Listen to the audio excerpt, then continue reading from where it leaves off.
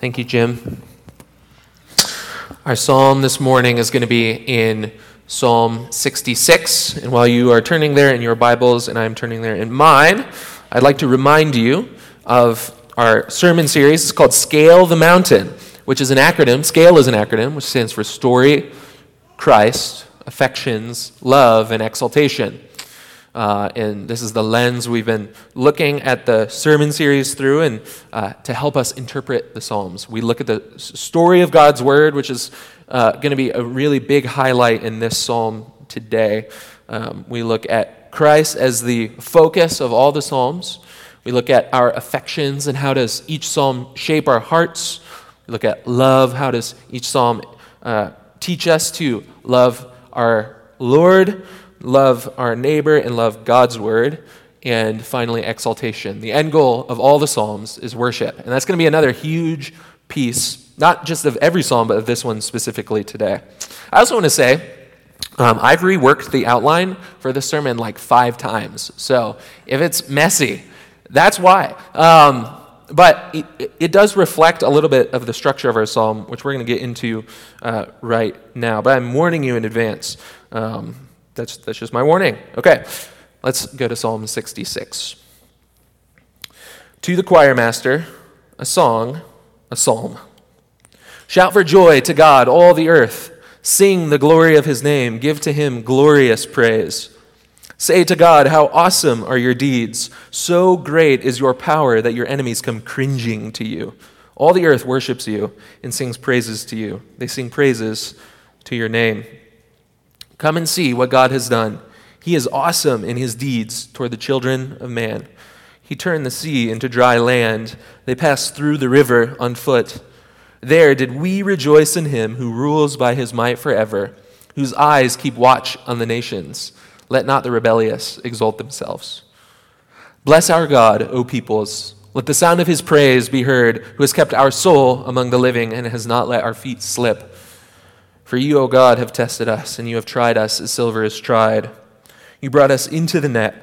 You laid a crushing burden on our backs. You let men ride over our heads. We went through fire and through water, yet you have brought us out to a place of abundance. I will come into your house with burnt offerings. I will perform my vows to you, that which my lips uttered and my mouth promised when I was in trouble. I will offer to you burnt offerings of fattened animals, with the smoke of the sacrifice of rams. I will make an offering of bulls and goats. Come and hear, all you who fear God, and I will tell what he has done for my soul. I cried to him with my mouth, and high praise was on my tongue. If I had cherished iniquity in my heart, the Lord would not have listened. But truly, God has listened. He has attended to the voice of my prayer. Blessed be God, because he has not rejected my prayer or removed his steadfast love from me. Let's pray. Well, Father, thank you that you have not rejected our prayer or removed your steadfast love from us. You are faithful to us, and you are kind.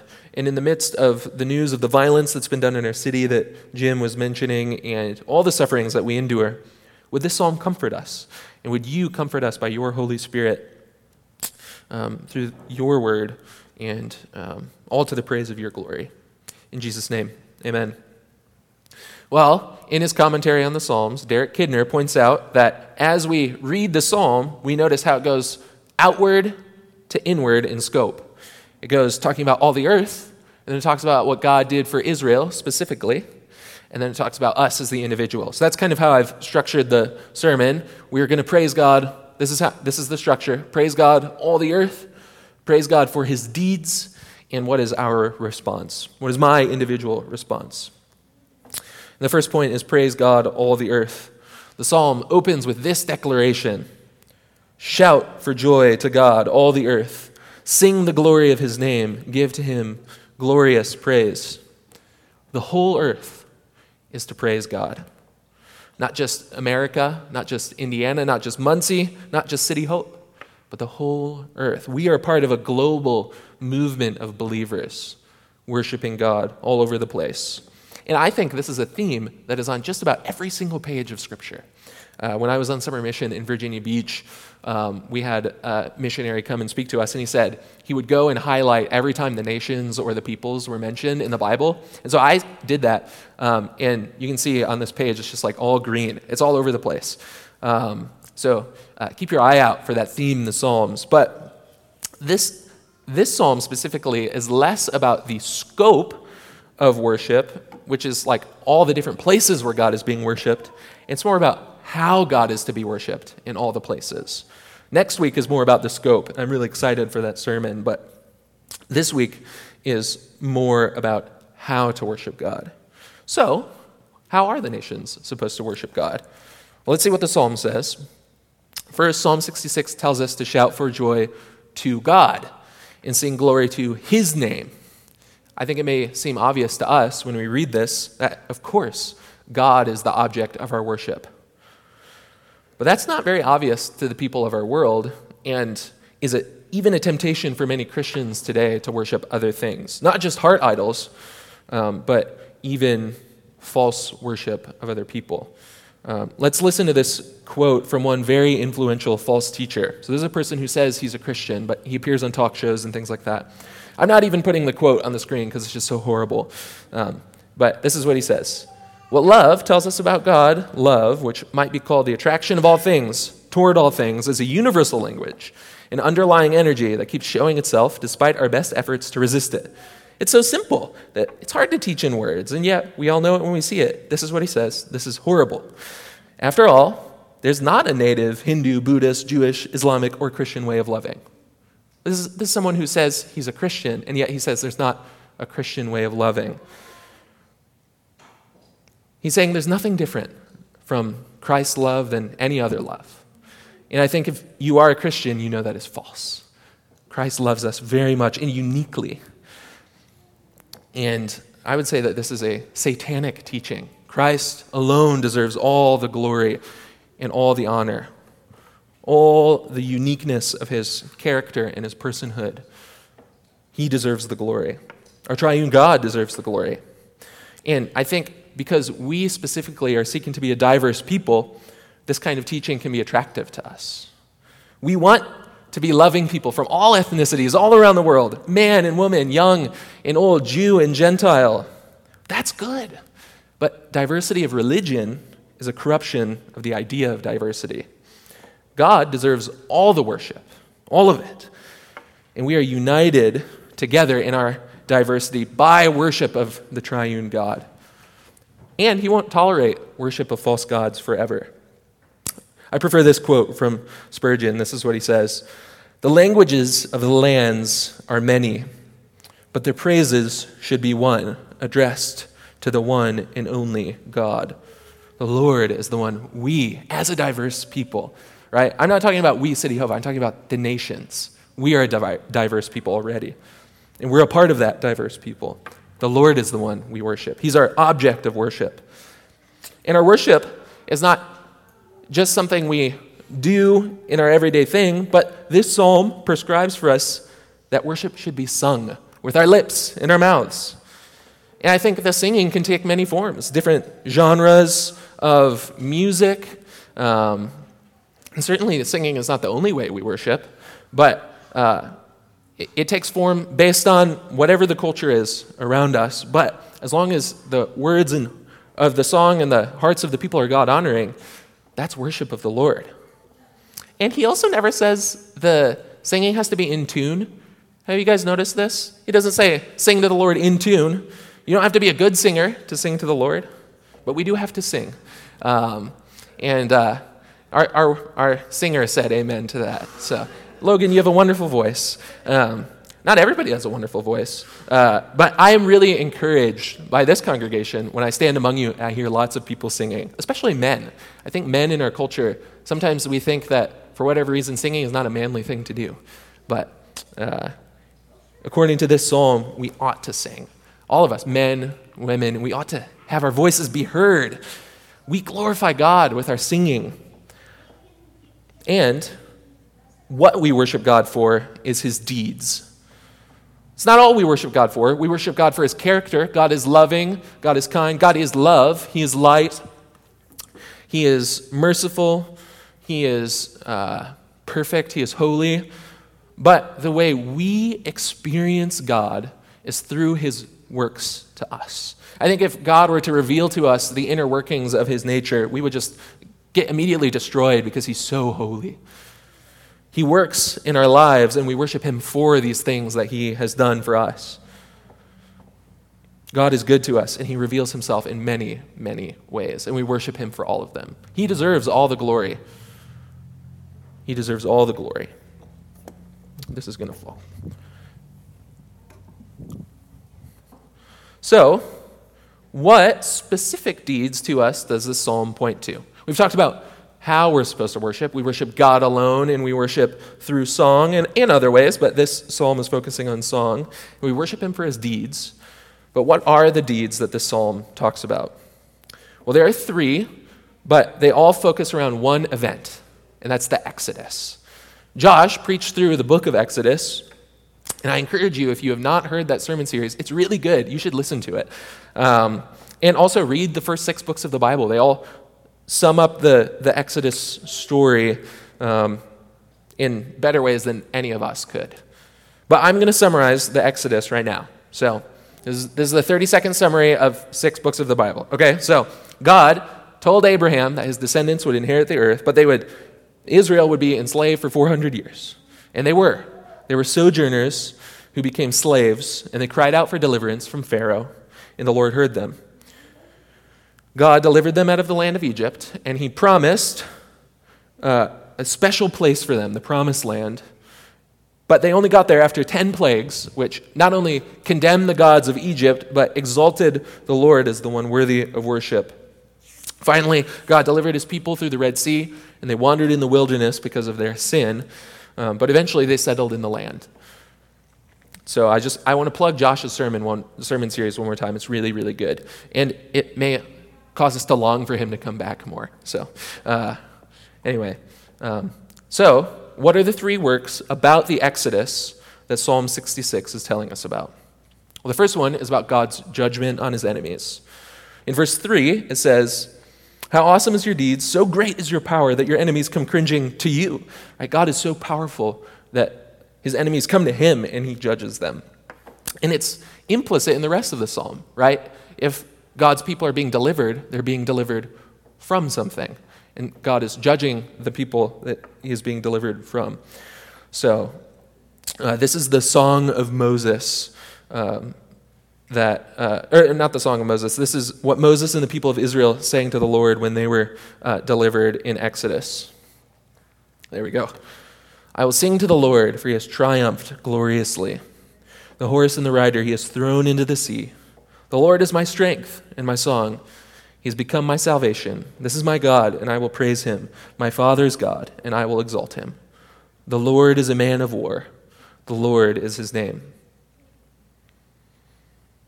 God is glorious, and he exalts his power among the nations, both in salvation and in judgment. And we know today that Christ has already won the day. He's delivered us from our enemy, and he's judged our enemy, the devil, and brought his people into eternal life with him. But this psalm also contains a warning or an exhortation for all those who would rebel against him. It says in verse 7, "Let not the rebellious exalt themselves." Unbelievers, if you are watching this online or you're here and you do not trust in Christ, don't rebel against the Lord. Don't exalt yourself. God is mighty in his power. God opposes the proud, but gives grace to the humble, is what James says. Humble yourself and trust the Lord, because even though he is a God of judgment, he is also a God of mercy, and he will have mercy on you if you come to him. And I will also say this, I think sometimes we can be bothered by God's judgment on people in our culture, but for God's people who are oppressed by Satan and the world and their enemies, this is a comfort, because God will pay back every sin, even the ones that have hurt us the deepest. In Christ's church, we have our map on the wall over there of all the places in the world where Christ's church is persecuted heavily. That persecution is not going to last forever. That's a hope for us as a people. Take heart, brother and sister. That's the first of God's deeds that we praise him for. Second, we praise him for his deliverance. This is the theme of verses 5 through 7. God delivered his people through the dry land, on dry land through the waters. Our worship of God includes praising him forever for his deliverance.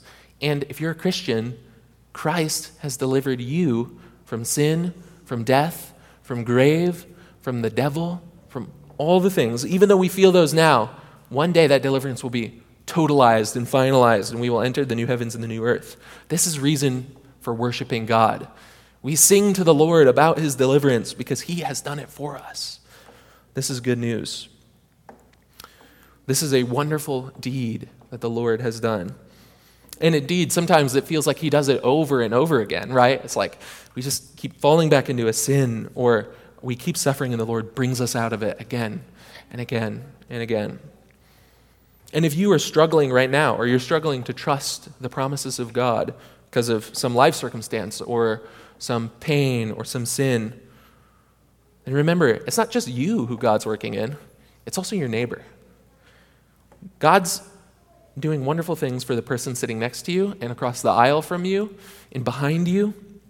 So if you're suffering, talk to your neighbor. It won't alleviate the suffering, but it will give you hope that God is at work and hope that he will deliver you from this circumstance someday. God is faithful. He has never failed us, and he never will fail us. And the third of God's deeds that this psalm praises God for and spends a lot of time praising God for is the suffering of God's people. I think out of all the deeds that are mentioned here, this one is the hardest to hear. I want to reread verses 8 through 12. Bless our God, O peoples, let the sound of his praise be heard, who has kept our soul among the living and has not let our feet slip. For you, O God, have tested us. You have tried us as silver is tried. You brought us into the net. You laid a crushing burden on our backs. You let men ride over our heads. We went through fire and through water, yet you have brought us out into a place of abundance. Before the Exodus, God's people suffered horribly. More horrible than I think any of us can imagine. This is from Exodus 1. Now there arose a new king over Egypt who did not know Joseph, and he said to his people, Behold, the people of Israel are too many and too mighty for us. Come, let us deal shrewdly with them, lest they multiply, and if war breaks out, they join our enemies and fight against us and escape the land. Therefore they set taskmasters over them to afflict them with heavy burdens. They built for Pharaoh store cities Pithom and Ramses. Pharaoh would go on to decree that every son born of God's people should be killed and cast into the Nile. The reason for that is, you eliminate the gene pool if you do that. You got to have men to have children.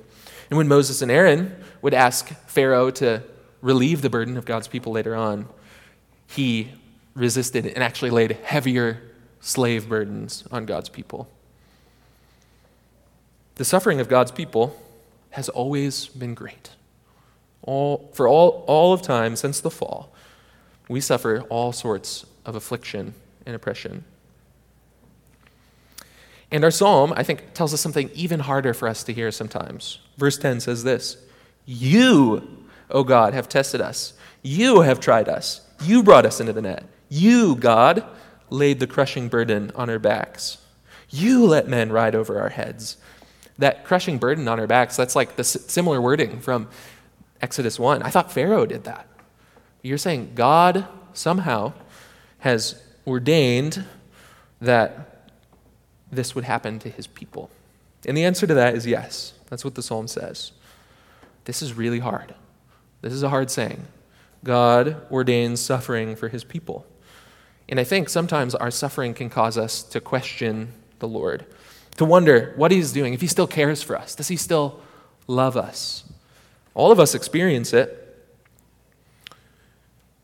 And maybe the hardest part of this is not specifically that God ordained suffering, but that he ordained the suffering of slavery for his people. In our cultural context, Black Americans have experienced the effects of chattel slavery in the United States to this day. This is really hard. I don't want to minimize that. But interestingly, we learned this in our church history class. Dr. K.J. Drake is my professor. He's like one of the top 5 most knowledgeable people I've ever met in my whole life. He taught us that the main biblical theme that sustained the black church through their suffering, through slavery, and after that, all the sufferings experienced was not only the death, resurrection, and ascension of our Lord, but also the Exodus. Isn't that interesting? How can they do that? It's because our brothers and sisters who are part of the historic black church have a high view of God's saving power in the Exodus. There's hope. There's hope in the Exodus for those who are enslaved.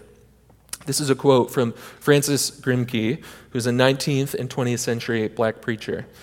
He's talking about God's power to do his will in the Old Testament. This is what he says. Nothing is clearer from the Old Testament record than the fact that Jehovah is, and he is a God of power, fully able to enforce his decrees, to carry out his plans and purpose, to vindicate his sovereignty. What he says, he will do, and he will be sure to follow. For the historic black church, God's total power and control over all things is hope for deliverance. I think we can learn from that. For all of us, we all suffer from different things. And even though there is suffering in these verses, there is also hope. Bless our God, O peoples, let the sound of his praise be heard. This can be really hard to do as a Christian when you are suffering. It's really hard. It's only possible by the Holy Spirit crying out in our hearts to the Lord. I think all of us have met people who have gone through their life suffering things, and it's made them bitter and mean. And it makes sense, right? If the world is cruel and cold, why am I suffering through this? That can be the question.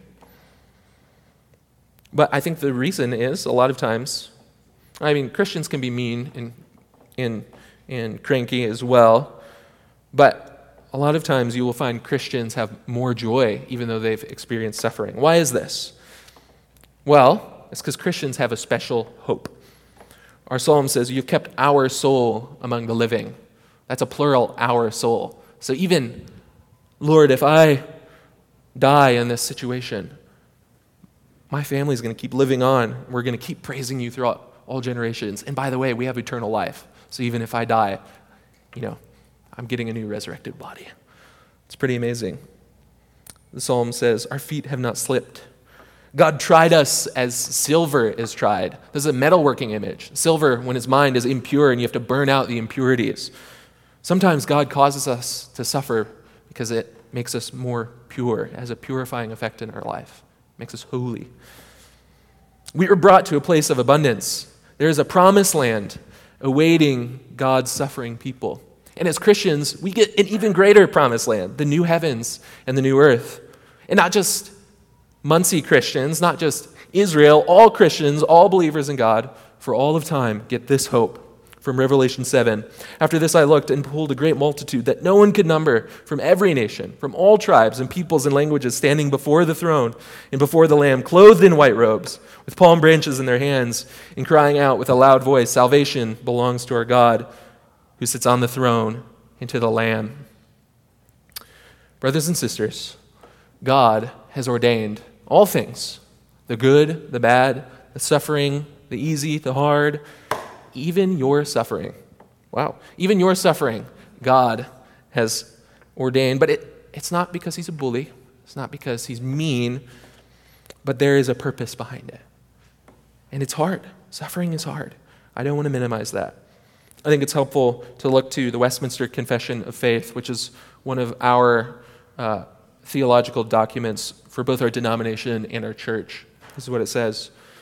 God, from all eternity, did, by the most wise and holy counsel of his will, freely and unchangeably ordain whatsoever comes to pass. Yet so, as thereby neither is God the author of sin, nor is violence offered to the will of the creatures, nor is the liberty or contingency of second causes taken away, but rather established. God doesn't override our human wills to accomplish his plan, and yet at the same time, he is sovereign and controls all things. He's good, he's wise. And these things he's ordained for his glory and our good. This is hard. I've said that so many times. If you are suffering and you feel small, insignificant, like your life doesn't matter, or if you are struggling, God's sovereignty over all things should give us hope. Because that not only means that he sees all things and controls all things, but he sees you. He cares for you. Your life is not wasted. God is not caught by surprise if you are suffering and it feels like your plans go wayward all the time. If you are crying out for help, for some sort of deliverance in your life right now, take heart. God hears you, just as he heard the Israelites when they called upon God for the Exodus. This is what it says at the end of the first part of the Exodus story. During those many days, the king of Egypt died. The people of Israel groaned because of their slavery and cried out for help. Their cry for rescue from slavery came up to God, and God heard their groaning. And God remembered his covenant with Abraham, with Isaac, and with Jacob. God saw the people of Israel, and God knew. God sees, and he knows, and he remembers his promises. That is good news. And those are the deeds that God has done for us. The Exodus, we get to benefit from that. And we're going to talk about that in just a second. We've talked about God's deeds in judgment. We've talked about his deeds in exodusing his people out of Egypt. Finally, we'll talk about what do we do as individuals in response. Here, the psalm shifts from speaking about God's deeds to Israel in the Exodus to individuals' response. The individual here is reacting to the story of some deliverance in his life. We don't know what happened, but he's praising God for that deliverance. This was a way in God's temple when Israel had a physical temple that they would give thanksgiving to the Lord. They would offer sacrifices to him. And that's what verse 14 says. It says, verses 13 through 15. I will come into your house with burnt offerings. I will perform my vows to you, that which my lips uttered and my mouth promised when I was in trouble. So he was in trouble and the Lord delivered him, and now he is offering thanksgiving. He called to the Lord and the Lord answered. But did you notice there's something interesting about the worshiper's response? He's responding to a story about the deliverance of God's people in the Exodus, which, happened many generations before the psalm. And he's appropriating that event into his own life. Did you guys notice this? Let me show you in another way. I'm going to say this one more time. The psalmist, the responding part of this psalm, and earlier in the psalm, he is appropriating the events of the Exodus to himself. That's kind of weird. That's not always the way we think as individuals here in the United States. Let's look at the psalm, because I want you guys to see this point. He turned the sea into dry land. They passed through the river on foot. Okay, so there's a historic thing that's going on. There did we rejoice in him. And let's go to verse 9. Who has kept our soul among the living, has not let our feet slip? But I thought he was talking about the Exodus. And yet this is something that's happening in the present. You guys see what I'm talking about here? I think this is something that's difficult for us to wrap our minds around, but we do talk like this sometimes. We'll say, we, Americans, gained our independence July 4th, 1776, collectively. So there's some times when we do this. We have a national identity, or we'll say, we did this, talking about what our family did a long time ago. But I think there's something deeper going on here. The Exodus event is the most important event in the Old Testament. It's the foundation of the Old Testament. Like I said, the first 6 books of the Bible all revolve around the Exodus. And the reason for that is because that is when God brought his people into the land so they could worship him. Right? Remember, E in our acronym, SCALE, stands for exaltation. Worship is the point not only of the Psalms, but of our whole lives. Our whole lives are to be centered around worship of the triune God. It's not just about a national identity, but it's deeper. The psalmist is saying, the God that I worship today, the God who delivered me from my present suffering, is the same as the God who delivered my forefathers on the mountain. And he delivered them from Egypt. He delivered them from slavery. And I am a part of that story. My personal exodus that God delivered me from here is part of the great exodus of God's people that God has been doing for all generations. The exodus is about worship, and I get to take part in that. I get to weave my story. In fact, God weaves my story himself into the grand, overarching redemption story that he has been doing since the beginning and will continue to do for his people until the curse is reversed. We get to weave our story into God's story, and God weaves our story into his story. This is why we worship God for his deeds. What God has done in the past, many thousands of years ago, is not only mirrored and shown in my life today in some small way, but my story, your individual story, whatever you're going through, the suffering, the good, all of it, is part of God's story. This is where we get our meaning and purpose from as Christians. That's a big existential question for a lot of people in our world. My wife and I celebrated our 3rd anniversary. We watched the Barbie movie. That's all about meaning and purpose. The whole movie. This is really important. Where do we get our meaning and purpose from as individuals, as a community? And why does this matter beyond just that, beyond just meaning and purpose, right? It's amazing to be part of God's story, but that has implications for our life. And I think one thing we don't think about, earlier I mentioned false teaching, reminding us of who God is, worshiping God for what he has done, and the deeds in his past as individuals actually guards our hearts against these things. Jude says this in the New Testament. Yes, for certain people have crept in unnoticed into the church. False teachers have crept in the church who long ago were designated for this condemnation. Ungodly people who pervert the grace of our God into sensuality and deny our only Master and Lord Jesus Christ. Now I want to remind you, although you, New Testament church, once fully knew it, that Jesus, who saved a people out of the land of Egypt, afterward destroyed those who did not believe. Jude is saying this story has ramifications for the church today, and it guards against these people who are reflective of the people who have oppressed God's people in the past. Reminding ourselves of what God has done in his deeds is reminding ourselves of what is true over what is false. It is true that the Lord has delivered us. We don't need any other source of deliverance. That reminder has implications. And another I'm sure there's more, but these are the two that I saw. There's another implication. My family knowledge about my ancestry only goes back 3 or 4 generations, something like that. We don't have books of cataloging our ancestors and things like that. When European immigrants came to the United States, they had to change their name and become Americanized so that they could get a job and be successful. This is just the story of people coming to the United States.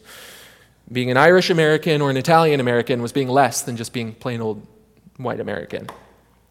I had a professor, and his grandfather was Croatian, and when they came to the United States, they're Catholic, and so they met with the priest, and the priest changed all their last names to become more Americanized.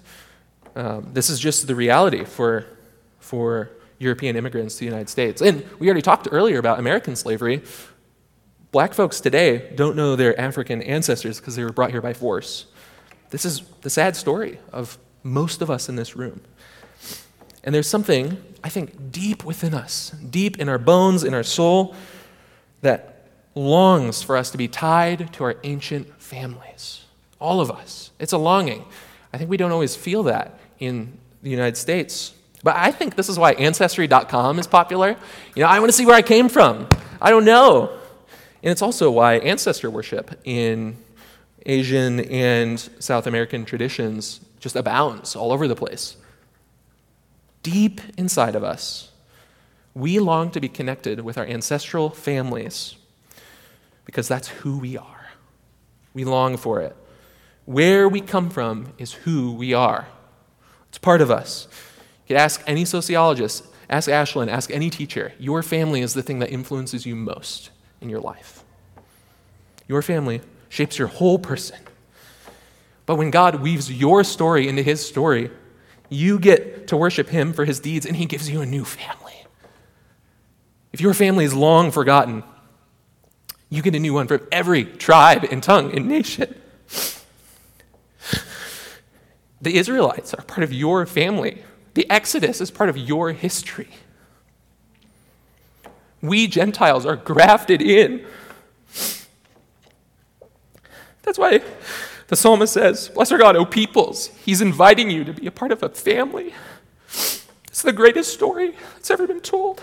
If you think what God is doing in your life is small or insignificant, that's not true. You're part of the story of redemption. If you're a Christian, God ordains everything for his glory, and you get to be a part of that. He predestined you from eternity's past to be a part of that. In fact, the Bible says it's the small, the insignificant, the broken, the wretched, and the humble, and the lowly that God mysteriously uses to exalt himself. Blessed are the poor in spirit, for theirs is the kingdom of heaven. Blessed are those who mourn, for they shall be comforted. Blessed are the meek, for they shall inherit the earth. And we actually get a better Exodus that was foreshadowed by the original one. Have you ever noticed in the Gospels that there's all this like desert language and Jesus fleeing into the desert and being tempted for 40 days? Why is that? This is from Matthew, for example. All these are in Matthew. Jesus flees to Egypt just like Israel did because he's repeating the Exodus for God's people. Herod kills the children just like Pharaoh kills the firstborn son. John led the way for the Lord in the wilderness just as Israel wandered in the wilderness being led by the Lord. John baptized with water, and the Holy Spirit baptizes with with fire, just like our psalm says. Israel went through fire and water. It's repeating the Exodus. Jesus passed through the waters in his baptism. The voice from heaven called to Jesus and said, "This is my beloved Son, in whom I'm well pleased." In the Old Testament, Israel is referred to as God's son. Jesus is repeating the Exodus. Jesus was tempted in the wilderness by the devil. But when Israel went through the wilderness, they failed over and over and over again. They worshiped false gods, but Jesus did not fail. Jesus was spotless. He was free of sin. Jesus is our Passover lamb, slain that we may live. In fact, Jesus, at his death, bore in his body all the evils, all the sin, all the shame and iniquities that we committed. He, in a way, exodused us out of our sin, out of our brokenness, out of our wickedness into eternal life, and to usher in the kingdom of God.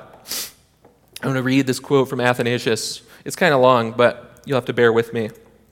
Athanasius was a church father who knew suffering himself. He was exiled many, many times.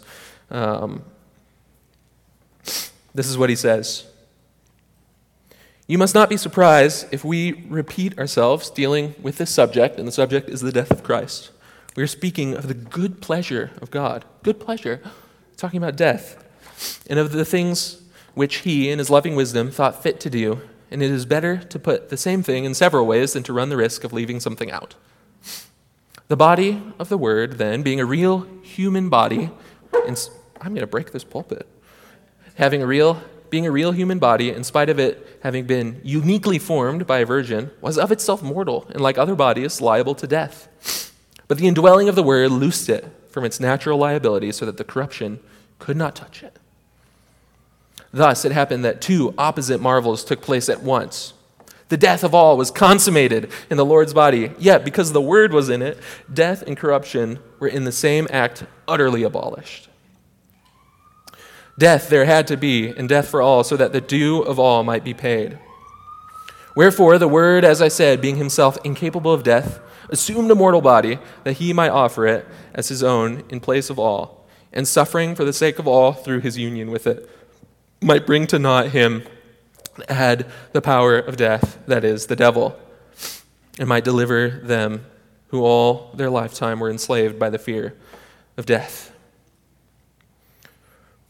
Brothers and sisters, Jesus Christ has, by his power, by his atoning work, he he has brought us in his new and better exodus into the family of God, you and me, us as individuals. And then, in verse 5, the psalmist says, come and see what God has done.